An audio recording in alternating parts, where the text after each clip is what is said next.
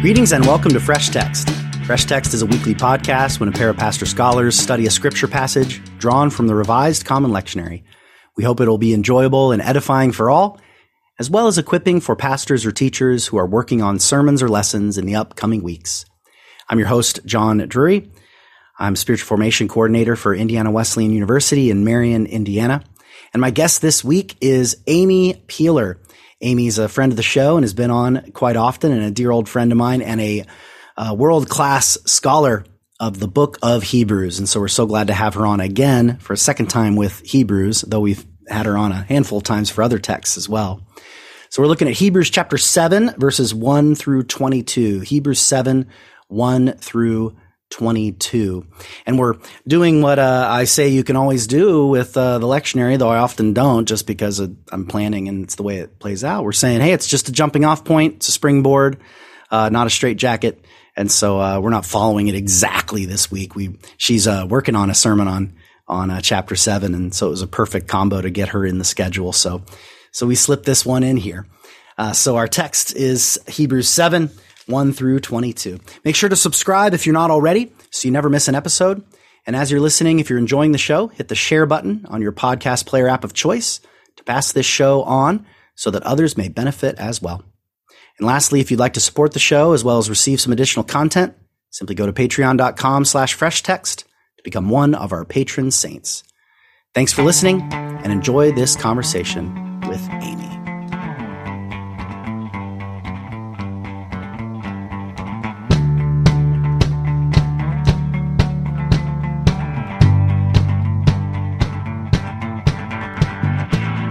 All right, so would you read the passage for us? Hebrews 7, verses 1 through 22? Absolutely. This King Melchizedek of Salem, priest of the Most High God, met Abraham as he was returning from defeating the kings and blessed him. And to Abraham apportioned 1/10 of everything. His name, in the first place, means King of Righteousness.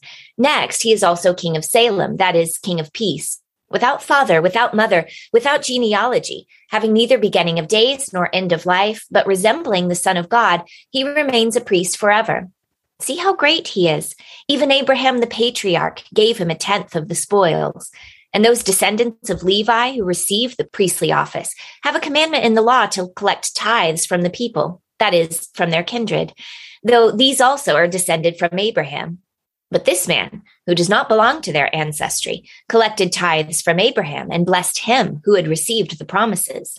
It is beyond dispute that the inferior is blessed by the superior. In the one case, tithes are received by those who are mortal, and in the other, by one of whom it is testified that he lives. One might even say that Levi himself, who receives tithes, paid tithes through Abraham, for he was still in the loins of his ancestor when Melchizedek met him. Now, if perfection had been attainable through the Levitical priesthood, for the people received the law under this priesthood, what further need would there have been to speak of another priest arising according to the order of Melchizedek, rather than one according to the order of Aaron? For when there is a change in the priesthood, there is necessarily a change in the law as well. Now, the one of whom these things are spoken belonged to another tribe, from which no one has ever served the altar. For it is evident that our Lord was descended from Judah. In connection with that tribe, Moses said nothing about priests. It is even more obvious when another priest arises resembling Melchizedek, one who has become a priest not through legal requirement concerning physical descent, but through the power of an indestructible life. For it is attested of him, you are a priest forever according to the order of Melchizedek. There is, on the one hand, an abrogation of an earlier commandment because it was weak and ineffectual, for the law made nothing perfect. There is, on the other hand, an introduction of a better hope through which we approach God. This was confirmed with an oath, for others who became priests took their office without an oath, but this one became a priest with an oath, because of the one who said to him, "The Lord has sworn and will not change his mind, you are a priest forever." Accordingly, Jesus has also become the guarantee of a better covenant. The word of the Lord. Thanks be to God. Let us pray. Father, we give you thanks for the priesthood of your Son, Jesus, after the order of Melchizedek, and the great mystery that his work for us is. and the way that this ancient text plumbs into and plays with that mystery. So we feel truly grateful and privileged and honored to get to plumb into and play with that mystery today as well. So Lord, we ask that your Spirit would grant us some guidance, some confidence, and also humility as we explore this text. We ask this all in the name of your Son, Jesus Christ. Amen. Amen. So Amy, what's interesting here? What do you want to start by exploring? What are some observations that grab your attention today? Well, even as I read that text, I'm struck by comments that people share with me when I say, I tend to work a lot in Hebrews, that this is one of the sticking points of the letter, that for many readers who are coming to this for the first time, it just sounds quite confusing. The logic is difficult to grab a hold of. I've usually not heard much about this character. He only appears twice in Israel's scriptures, so he's not a prominent one. And then it's not exactly clear what the author is trying to do with him. So I think for us to hear this text well, there needs to be a base level understanding. And then I'm really eager to discover what is the application. Because I think as someone who teaches scripture, I think there is an incredibly high value in understanding well. But on a Sunday, people are coming, I think, not just to get an intellectual clarity, but they're thinking, well, how does this kind of empower me to live the rest of the week, to live faithfully? So that second level, I think, is ultimately where the sermon should go. But you've got to start with what in the world is going on? Yeah. So what in the world is going on? What do you think would be what are some of the key pieces in terms of, the way that, we can pick it up from either end. We could pick it up from the end of what do we need to know from Genesis and from Leviticus and from Psalm 110 or what have you. Mm-hmm. What do we need to know about that to follow this? Or we could pick it up from the epistle back and say, like, what's he up to? What's the logic? What's the flow? I don't know. You decide. Where do you want to pick up? Which end of the stick do you want to pick up first? Yeah. Maybe I'll start with how he's gotten here in the letter. Great. A lot of churches have been going through Hebrews. So again, the lectionary doesn't cover every single part, but hopefully they've heard this. So at the end of chapter 10, so he was appointed by God, having been appointed by God, high priest, according to the order of Melchizedek. So you get... You mean chapter 6? Oh, I'm sorry. I'm in chapter 5. I didn't say, sorry. Yeah, no, you're good. You're good. Go ahead. And that's where we get the citation as well. So this is the section introducing priesthood, kind of a comparative. How's Jesus like the previous priests? How is he different? And he gives this citation in 5:6, Psalm 110:3. And readers of Hebrews recognize that Psalm 110:1 is kind of a drumbeat. The Lord said to my Lord, sit at my right hand. This is the text that early Christians saw an affirmation of the ascension of Christ taking that seat of sovereignty after he had done his atoning work. But later in the psalm, there's this mention of a priesthood according to Melchizedek. And of the authors of the New Testament, Hebrews is the only one to cite this portion of the psalm. So he does so in chapter 5, and he states it again in verse 10. This is what God appointed him to, this order. But then he kind of goes off into an exhortation. Hey, you're not ready for hard stuff. So he kind of reminds them, like, you got to kind of gear up for this teaching because it's going to be challenging. And then we get the name again at the end of chapter 6.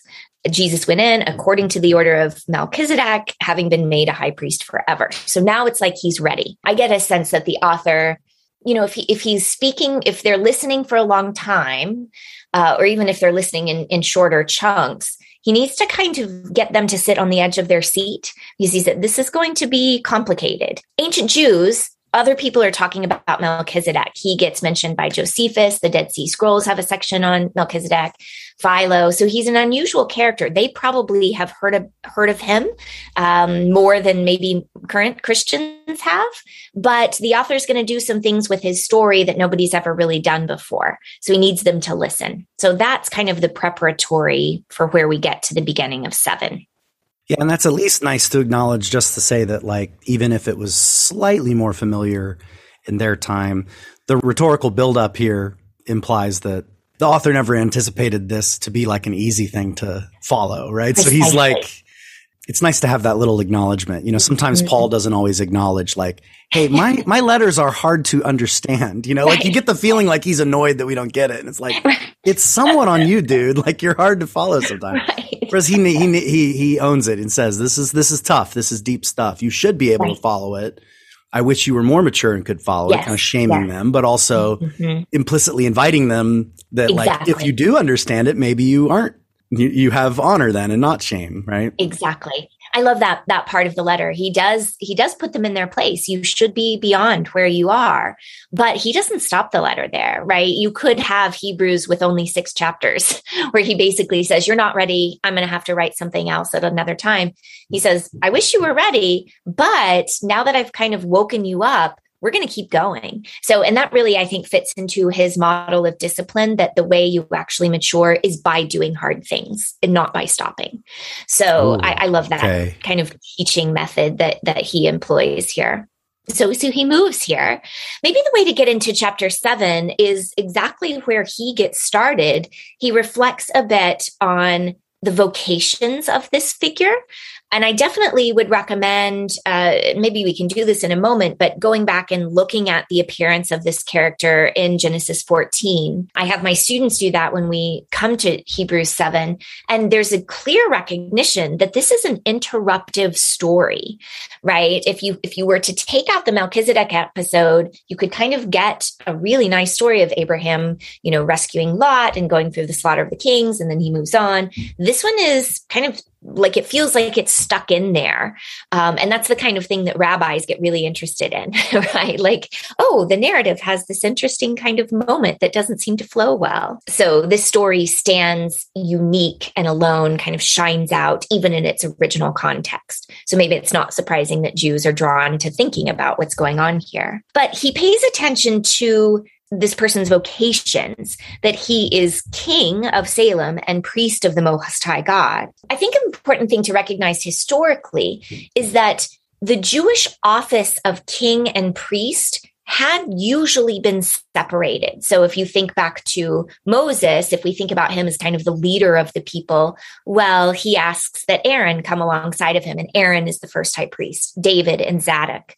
And so I recognize that both Moses and David do priestly kind of things, but they don't hold that office in one person. Once you move into the Maccabean era, the intertestamental era, you know, when Israel is oppressed by various nations, well, when they gain freedom through the Maccabean family, one of the Maccabees, Simon, becomes government leader and high priest and general. And that's a whole lot of power in one person. And there's even a recognition in his installment, this might not be a great idea forever.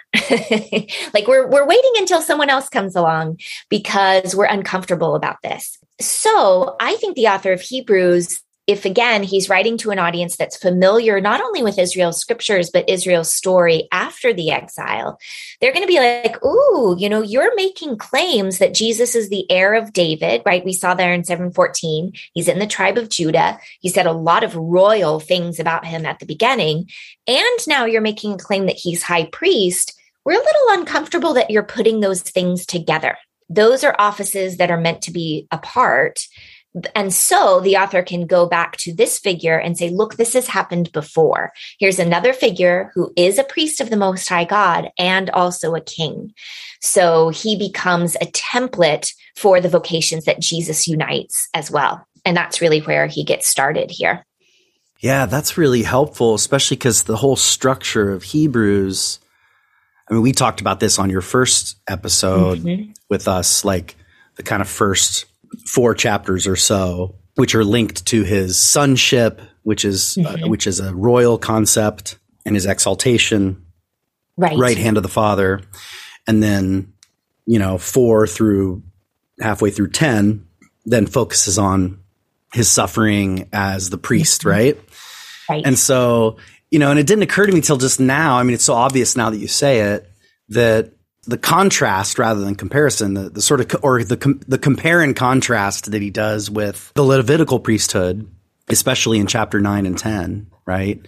is the culmination of this argument. But in many ways, Melchizedek, and that's why it makes sense here at the beginning of the second half of the book, is Melchizedek sort of unites both of those concepts. Like, this is what you were saying when you were with us a couple weeks ago. Like, actually, we talked about this, I don't know, maybe last Lent when I had you on, from a little passage from Hebrews from 5, you know? Yes. Is it despite being a son, you know? Oh, right. He also learned obedience, which is then linked to the priesthood. And in some ways you can the ambiguity there is itself instructive. Like you say, the average hearer would think of that as a contrast, but maybe his insight is to see them as linked. And then Melchizedek becomes this precedent. Yes. Or, I don't know if that's the right word, precedent. I'll say it. I'll put a pin in that. We can come back. The logic of Hebrews is tricky. Like, who? Yes. Who's first? Who's first is a little ambiguous, but maybe we'll talk about that in a minute. But absolutely. But that's helpful to see how Melchizedek, and in a way, like here, not to be too cute, but 13 chapters, we're at the kind of halfway point to kind of think of him as the fulcrum on the seesaw of these two themes, the royal theme and the priestly themes. And Melchizedek's both. Yes. My mind has always just kind of located him under the priest because of the quote from Psalm, priest forever in the order of Melchizedek. And, but of course that's in a royal psalm, right? So the tension is already built into Psalm 110. Exactly. So he's really the transitional, he's the guy who kind of inhabits both sides of that. I think I just said what you said in my own way, but in terms of how it relates to the structure of the whole book, it seems to be really fitting where Melchizedek comes in. Because the argument could have been run the other way. The argument could have been all about how Jesus kind of doesn't fit Levitical priesthood. And then, I'm just constructing a different way you could do the argument. And then kind of, but there's this other kind of priesthood, right? But instead he builds off Melchizedek and then turns to the Levitical thing and shows how his is better. Exactly. Right. And I think that even that, how his is better, starts right here. And so maybe the next thing to recognize is the connection between Psalm 110 and this story in Genesis. Oh, that's perfect. Let's pause right there and come back after a break and start right with that, okay? Sure.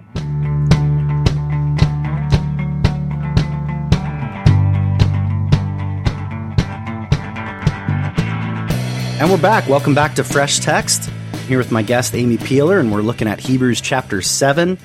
And she mentioned before the break that it would be helpful to reread the story in Genesis 14. So I'll just read that real quick for us, and then we'll see where we go with that. So here's Hebrews 14, 17 through 24. So after that's Abraham's return from the defeat of Kedorlaomer and the kings who were with him, the king of Sodom went out to meet him at the valley of Shaveh, that is the king's valley, and Melchizedek, king of Salem, brought out bread and wine. He was priest of God Most High. And he blessed him and said, "Blessed be Abram by God Most High, possessor of heaven and earth. And blessed be God Most High, who has delivered your enemies into your hand." And Abram gave him 1/10 of everything. And the king of Sodom said to Abram, "Give me the persons, but take the goods for yourself." But Abram said to the king of Sodom, "I have lifted my hand to the Lord, God Most High, possessor of heaven and earth, that I would not take a thread or a sandal or strap or anything that is yours, lest you should say, I have made Abram rich. I will take nothing but what the young men have eaten, and the share of the men who went with me.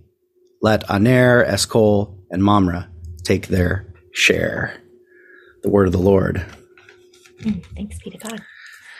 Open your eyes that I may see the wonders of your Torah, right? That's what I want to think of. This song is like, what a mysterious, and you can feel even in that tight, small section, how weird the story would totally flow if you pulled that out. Exactly.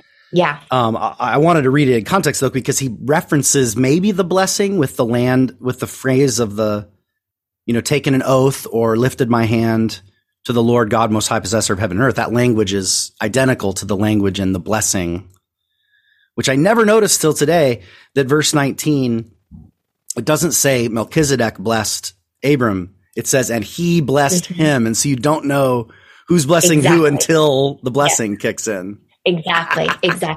And so too with the end of 20, he gave him 1/10 of everything. Oh. So there is discussion in commentaries, old and new, of really who's giving to whom. Now, the author of Hebrews has clarified that, but it's not immediately clear. In my translation that I had handy, because I was not sight translating from the Hebrew, as I am incapable of so doing, it went ahead and decided and said Abram, but that was the ESV making a decision for us. It's just he gave him. Yeah. Wow. Yeah. I had opened my Septuagint. I just was about to do that. Yeah. I do think, that's what the author would be using. So, is that a for sure thing, or do you think he's ever working with Hebrew texts?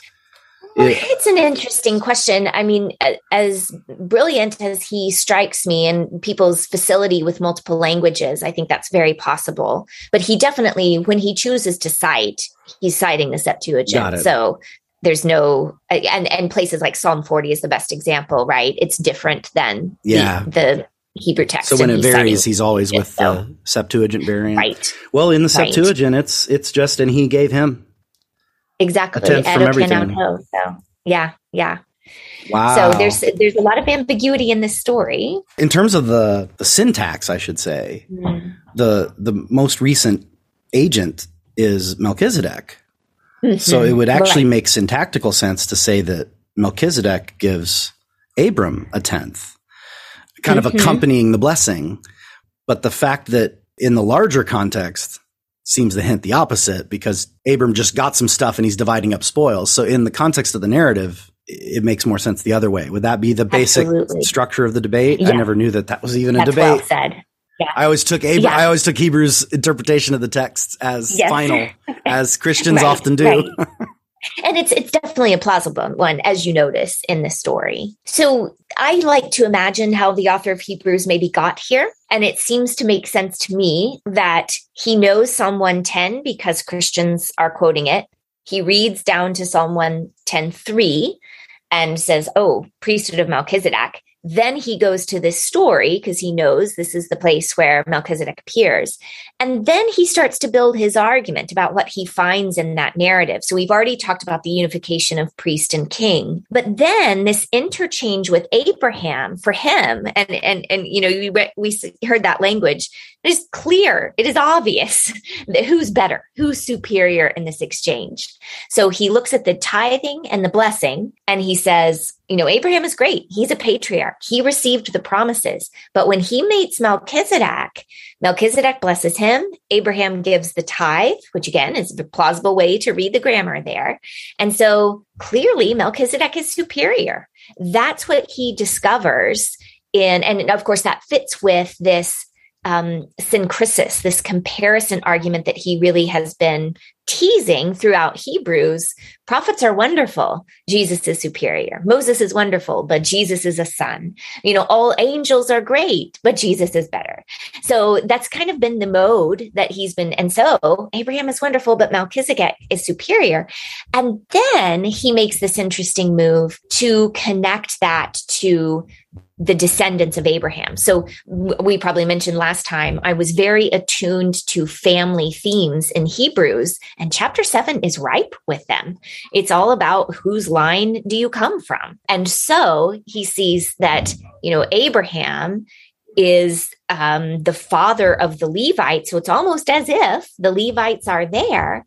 And so then if you're drawing an equation, well, if Jesus is on the side of Melchizedek and the Levites are on the side of Abraham, well, here's another instance, a story in scripture, a story way back at the beginning of the covenant in which the Melchizedekian line, Jesus's line, is superior to the Levitical line. I think that's what he discovers in the story and one of the points that he wants to bring out. So if he's trying to make the argument, hey, Jesus is a priest and he is the superior and final high priest, well, he has some difficulties to overcome. Jesus is not from the right line. right? He has to deal with the fact that he's from Judah. Okay, well, there's another person that's both a king and a priest. And then he says, well, and conveniently from Jerusalem, from Jerusalem, capital of Judah. I mean, I don't know if he ever says that, but it's kind of.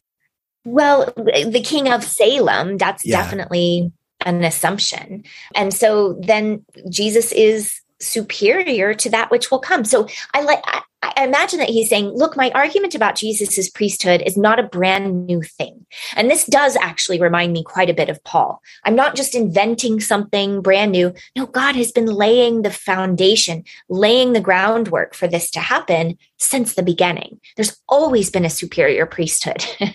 And it's just now that we see the one that really is the mantle bearer of that priesthood. He's now been made manifest.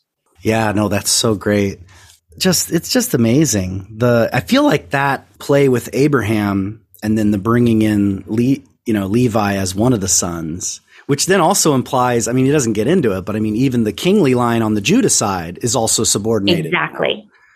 Right? Yes. So, because Abraham includes, all those sides of that. These are his great grandsons, that distinction between Judah and Levi. So that's almost like a footnote, that distinction, because now we're all the way up to Abraham. We're at the super patriarch now. Yes. So for Melchizedek to be the one blessing and receiving tithes is to say that, okay, it really matters that Jesus comes from the line of Judah, but, in terms of priesthood, it's not by way of the Judah thing.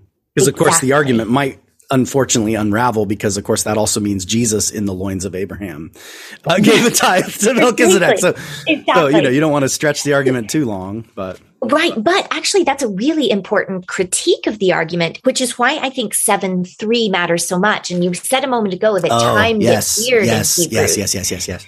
So if it was just the case that Jesus followed after Melchizedek, well, that would get complicated. And so these statements about Melchizedek, without father, without mother, without genealogy, having been made a priest forever. But notice he is like the Son of God. Yeah. And here is this illusion, right? So yes, does Jesus follow in his line? Absolutely. But who is Melchizedek like? Well, Melchizedek is like the eternal Son. So Jesus ultimately gets the upper hand, right? So it's who resembles who, right? That's why you're right. So like from a sort of a canonical or textual point of view, Melchizedek is a precedent for Jesus, like we said. Yes. That parallels the way Paul talks sometimes. And then, but then, I don't know, from another point of view, I'll just say from the point of view of the mystery of this reality or whatever. Yeah. Now I'm not using Hebrews terms, just using my own, but there's a kind of mysterious depth here in which Melchizedek is actually, the Son of God is the precedent for Melchizedek, not the other way, which is funky. And that actually gets to this nature of his royal status, right? His sonship, because his sonship, he's king because he's in the line of Judah, right? So his body, his flesh and blood, which was so important as a point in chapter 2, that is Jewish, that is Judahite flesh. But his eternal status as son, so he's not only royal, he's not only son because of his body, he has always been son. And so his sonship is superior, or let me say it this way, his kingship, his royal nature is actually superior to that of Melchizedek because it's eternal. It has always existed. That proximity to God is superior to any other king and has been in existence forever. And so then, right, from that, he then ends up constructing both from his understanding of the Son of God and from a fun kind of rabbinic way of reading Genesis. He ends up constructing Melchizedek, attributing to Melchizedek some things that are not explicitly attributed to him in the text as such, right? So yes. Now, without father-mother genealogy, as is just straightforwardly true from a literary point of view, and most characters, when introduced, father-mother mentioned, a genealogy is included of some kind. So I guess this is that old, there's a term for it. You would know it, right? Non Torah, non mundo. There it is. If it's not in the Torah, it's not in the world. If it's not in the Torah, it's not in the world. I love that. And this is like maybe one of the best examples in the New Testament of that kind of mindset, yes. right? Yes, absolutely. Yeah. It's not there, so it wasn't the case. And then no beginning of days, no end of life. And I feel like that then plays this crucial role maybe in the rest of the book, but at least in 7. So I wanted to highlight this and ask your thoughts on it. So verse 8, it says, in one case tithe received by mortal men, by the other case by one of whom it is testified that he lives. That phrasing is interesting. And it's interesting that the name Jesus drops out for this whole chapter until 22. Yeah. And the references to him, like 13, the one of whom these things are spoken, he's kind of vaguely referencing both Melchizedek and the Son of God, I think is why he's speaking in those weird circumlocutions. Is that a fair guess? Yeah. And alluding to Psalm 110:3, right? That he lives, he will be priest forever. Exactly. So then you have this, and he knows that's a Davidic psalm. He's not a dummy. Yes. Right. So in some ways, David is in this line too. I assume that's the argument, or at least entailed by the argument, if never made explicit. Right. It's not just, there's not just like two members of this line. It's Melchizedek, David, and Jesus, I think. And David being the one who establishes the throne in Jerusalem. Right. So I think. Right. So this becomes more of it in 15 when another priest arises in the likeness of Melchizedek. Again, whom you could think, is he talking about David? Who has become a priest not on the basis of legal requirement concerning bodily descent, but by the power of an indestructible life. So there's that life, this living. I feel like that's doing a lot of work here. It's linked to forever, the foreverness of Melchizedek and of Jesus has something to do with, I just think that by the power of an indestructible life. Absolutely. What's going on here with life and livingness? So I do think it's good to pay attention to genealogies here, right? This, who are you connected to is important, but I only think that's one of the main themes. The other one, and maybe even more prominent, is this theme of life. And so I know you've had David Moffat on, and his reading of the resurrection's presence in Hebrews, I find illuminating and correct. And I think David makes a great argument about Hebrews 7. What distinguishes Jesus's priesthood is that it is forever. And of course, this is where later chapters will move. There's not lots of priests in the line of Melchizedek because Jesus doesn't need to be replaced. He doesn't die. He can be that priest forever. So absolutely it's almost like Melchizedek is just this kind of one anticipation, as if he's just there to be like, well, just so that you can track what happens later when the real thing kicks in. Right? You almost get the inversion there. Yeah. And that becomes a hard question because 7:3, you find yourself wondering, well, what is the status of Melchizedek now? I see that he really is patterned off of the Son of God, but he remains a priest forever. And that's where you get a lot of different options for Melchizedek. Is he really an angelic figure? Eric Mason argues this with great strength from the Dead Sea Scrolls. Is this a Christophany? Several of the patristic authors will say, look, this is actually an appearance of the Son. Is he, Gary Cockrell in his commentary, I think does a really good job of saying, this author is treating him as a literary person in the narrative. Because we don't have the story of his death, he becomes the narrative template for Jesus's life. But we certainly wouldn't be left with any kind of competition between Melchizedek and Jesus. That is one option we can reject based on the logic of the narrative. So, or maybe he is one of those priests that serves God, but Jesus is the high priest. So there's lots of different ways to imagine how the author might picture Melchizedek as a person, as a being, but the point of his story draws the attention of the reader to Jesus' superiority as priest. Oh, that's good. I love kind of like acknowledging the brilliance of the argument and then saying there are a few loose ends here, and to recognize that our job as interpreters is not in fact to tie up all those loose ends. I mean, it's helpful to acknowledge them because they sometimes help us see things and help us also rule out things that we assume or take for granted, to say, okay, here's the here's the main thrust of the text. It's the line that he comes from. It's the comparison. It's his indestructible life. It's not a law concerning bodily descent, but it's a power, right? I assume that's the parallel, right? Law versus power, and bodily descent versus indestructible life, which renders bodily descent moot. We only need bodily descent because fathers die and need sons to take over, right? Exactly. Right. Wow. Well, let's take a pause there and come back and explore some sermon starters.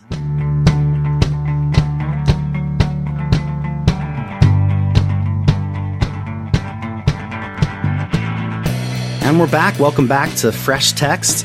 I'm here with Amy Peeler, and we're looking at Hebrews chapter 7.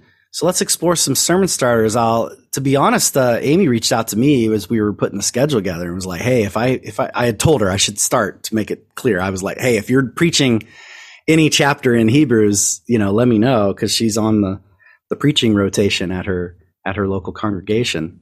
And she was like, oh yeah, I'm doing 7. So let's do 7 together. So I'm so pumped. So where are you going with this? You're preaching on it. So let's explore your sermon starters. And thankfully not this weekend, but next. So I have a little time. So this is really my way of diving in. As we were reading through, and unsurprisingly, because I think this is a really powerful verse, but verse 19 kind of leapt off the page for me. The law doesn't perfect anything, but we have this better hope through which we are being led in, through which we can approach God. So this access to God. Now, of course, that is a really important theme in Hebrews. I imagine that those who have been preaching through the letter have already talked about, we get that verse in chapter 4 where we can approach the throne of grace. We'll get that language in chapter 10 where we can go through the veil into the holy space. So this is, recurring of an idea, but this is one of the key moments when the author makes that statement. We can draw near to God. I might move in the direction of reflecting on how mysterious and powerful and intriguing a character like Melchizedek is. And I'm really brainstorming here, so which is kind of fun. So we'll see if this comes up. But to get us maybe to think of some modern examples of people that we would get all jittery if we got close to. So that kind of sense of like, oh my goodness, could you think of someone who's royalty or someone who is kind of the head of a church, right? That's really who Melchizedek is. He is king. So he's, Prince William, and he's priest. So he's Justin Welby, right? He's the archbishop in one person. And you can hear in my examples, my Anglophileness, but if I got to meet Prince William or Justin Welby and both, my head would explode. But the argument, it seems to me, or maybe I should say the encouragement that the author is offering to his congregation, beleaguered, persecuted, getting lax in their faith, is, hey, look at Melchizedek. He's these things, but you have access daily, moment by moment, to someone who is even superior than him. And maybe that's a bit cheap. I know that's been done before. We have access to God. But I do think this theme of someone who is so amazing in their story, better even than Abraham, you now have access to one who is superior to him, to the Son, the eternal Son, the high priest. And through him, then you have access to God. And I do think that is a major theme of Hebrews, getting them to recall and stand in awe of who God is, God's holiness, God's power, even the healthy fear of God, getting them to get a grasp of that, but then saying, this very same God whom you should fear, who is judge of all, is the one before whose throne you can come with confidence because Jesus himself leads you in. So I might pull on those themes of, let's think about how amazing, how confusing, and then amazing Melchizedek is. But our Lord is even superior to him, and he wants to hear from us regularly. Yeah. I love it. I love it. I love it. I love it. So let me just throw one thing in, not a wrench, but a possibility. So we've got this drawing near and the way that works. And then this phrase, better hope. Oh, Does that, yes. I know that, I think we might hear that one again, but is that, I mean, it feels like the drive of the book of Hebrews is all around this notion of a better hope. Absolutely. That really fits into the way that the author describes faith, right? Looking forward to something, trusting. So those themes seem resonant to me. Yeah. And hope and faith are very closely related. Yeah. Very close concepts in Hebrews, especially. So the word better appears a gajillion times. Absolutely. I mean, I'm just looking yes. at it And the word hope, I mean, the definition of faith in 11:1, faith is the foundation of what we hope for. So you do have that connection. But just for funsies, here's all the betters in Hebrews. Better than the angels, a lesser, the better blesses. That's from earlier in 7. Better hope here, better covenant later. At the end of our section, better covenant again in 8, better promises in 8, and promises are linked to hope, obviously. Better sacrifices in 9, a better possession, chapter 10, a better country, a better place to go in 11 that they were hoping for, a better resurrection in 11, something better being foreseen that they were looking forward to the blood of sprinkling better things than this. So it's just like nonstop betters. It's like 12, I think, of them. Oh, totally. So, yeah. I mean, I don't want to turn it into a simplistic 3-point sermon, but there really are 3 clauses in verse 19 here, right? So the law perfects nothing. Like that recognition that the law is good, right? Yes. But it doesn't bring things to their completion. Exactly. That's, I think, really, and that gets back to the sacrifices have to be repeated. You have to have lots of high priests. But so the law never reaches an end. Might be a way, the law never ceases. But yeah, that's kind of been the point about Jesus's work. He's done. It's over. He's seated. He doesn't have to work anymore. So and then a better hope. A better hope is introduced. Yeah. I mean, you could camp out then on that better hope. What makes him a better hope? And maybe explore some of the other betters, and how the logic of his betterness. Yeah. And then, the payoff, that practical payoff, like you said, really getting to the application is really in that 3rd clause, through which we draw near to God. That's the way that we taste the goodness, the betterness of this hope. Yeah. Because in my church, we do have Eucharist every week. I would feel total freedom to draw from that portion of Genesis 14 that the author doesn't mention, that Melchizedek brings out bread and wine. Now, there's a big kind of hubbub about the fact that Hebrews doesn't say anything about that, right? There's just like this beautiful Eucharistic moment and he doesn't run with it. Though, he does have so much to say about Jesus's blood, about Jesus's body. And so maybe his focus at the moment that he's writing is not for them to think about their, ritual practices, but to think about the dangers that lie in the path in front of them about their faiths. I don't know. But because we can preach from all of Scripture, I would feel total freedom to say, hey, notice this portion. How do we draw near to God? Well, Jesus has provided this bread and the wine. Just like Melchizedek brought it to Abraham, we have bread and wine here before us today, that this is a point of access. We are drawing near to God. So I would not feel like I couldn't mention it because Hebrews didn't. I would say, here's a part of Genesis that is very pertinent for us. And that gives kind of, because I think if you make the statement, well, we can draw near to God, that becomes a bit amorphous. Yeah, what does that look like? Exactly. Yeah. And Eucharist isn't the only answer, but it's an answer that they're about to do in about 10 minutes. So it's a very pertinent one to mention. Yeah. And I mean, I'm thinking about a sermon. I mean, you and I can talk about this right now if we want. We could say, I don't want to just get too listy. We can be listy now, but then a sermon might want to focus in on a handful or just one. But right. What do you think, Amy? What are some of the ways that we draw near to God? Right. So you've mentioned one. A crucial one, the one that you'd be most likely to connect to.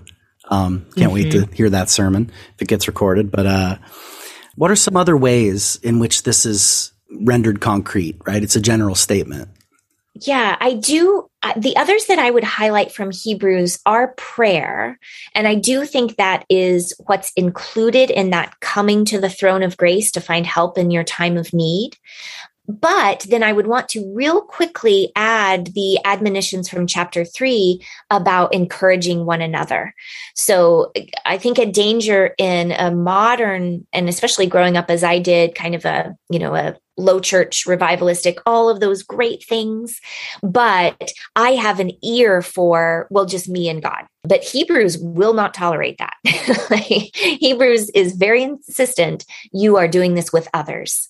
And so I definitely would want to point toward the communal nature of, well, how do you get access to God? Well, that becomes really clear in chapter 12. If you're running this race, you have to pay attention to the people around you who are struggling.